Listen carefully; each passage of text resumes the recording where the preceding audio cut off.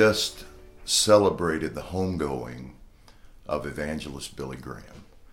And the greatest impact that Graham has had on evangelicalism, other than his great preaching ministry that spanned 6 decades, was the calling together of thousands of evangelists from across the globe in 1974's Lausanne Congress on Evangelization.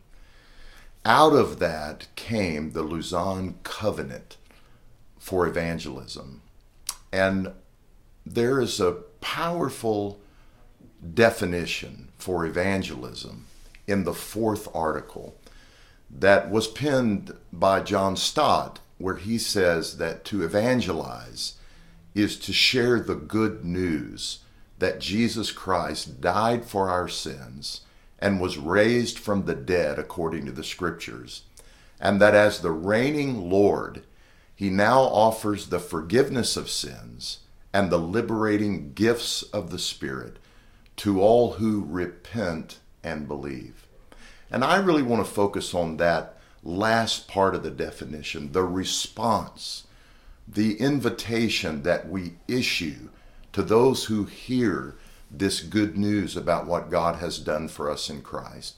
And particularly, I want to zero in on what I feel like as both an evangelist and a practitioner and a professor of evangelism, what I feel like might be the missing message in the evangelical church today, and that is the message of repentance.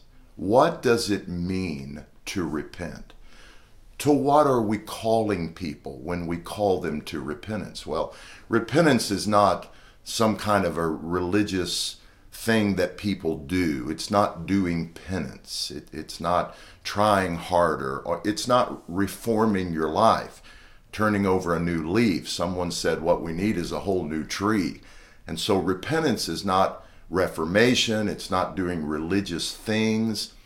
It's not the mere recognition that we've all sinned, because I think most people will admit nobody's perfect, nor is it simply feeling remorseful about the things that we've done, as if to say, I wish I hadn't done that. The greatest example of that in the Bible is Judas, who really felt bad. He knew he blew it, but he didn't repent, not in the biblical sense.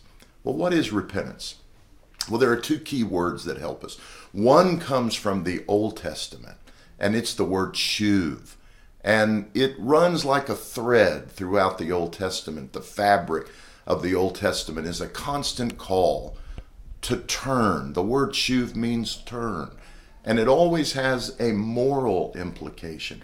Turn from sin, turn from idolatry, turn from wickedness. So whether it's Noah, a preacher of righteousness, or Jonah with the Ninevites, or Isaiah, or Jeremiah, or Ezekiel, or the minor prophets, they had a major message, and it was always repent, turn. So repentance in the Old Testament has the connotation of turning.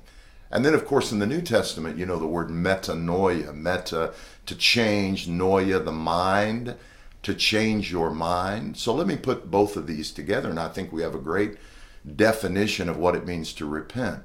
Repentance is a change of mind that leads to a change of direction. We would say it's doing an about face. It's doing a U-turn. And repentance involves the totality of our personality. For example, it involves the mind. With the mind, we acknowledge the fact that we have broken God's law. And this is why it's so important to preach the law. I like what Wesley said. Wesley said, I preach the law of God until the thunder clouds of judgment roll in. And then I bring in the good news, and it dissipates the clouds like a bright burst from the sun. So with our mind, we acknowledge we're sinners, we're going the wrong way. With our emotions, we're sorry for our sin. We're sorry that our sin is ultimately an affront, not to society, but an affront to a holy God. And then with our will, we make a choice to turn. I will turn. Now, you can't repent by yourself. This is a gift of God. In Acts chapter 5, Acts chapter 11, 2 Timothy 2, repentance is referred to as a gift from God. Prevenient grace enables us to repent. And this happens as a result of the hearing of the gospel. Jesus said in Luke chapter 11 that the men of Nineveh repented at the preaching of Jonah. So it's the preaching of this good news that carries with it the inherent ability and the power to help our hearers repent. Repentance is the younger son getting up out of the hog pen and going home. Repentance is Zacchaeus coming down from the tree, inviting Jesus to his house and saying, everybody I've ripped off, I'm going to pay him back. Repentance is a 17-year-old drug addict, alcoholic, criminal, sitting in a jail cell in Fort Worth, Texas, 38 years ago. It was me, coming to the end of myself and turning with the help of the Holy Spirit toward the good news that's offered to us in Jesus Christ. Hey, I want to challenge you. Don't let repentance be the missing message in your ministry. God bless you.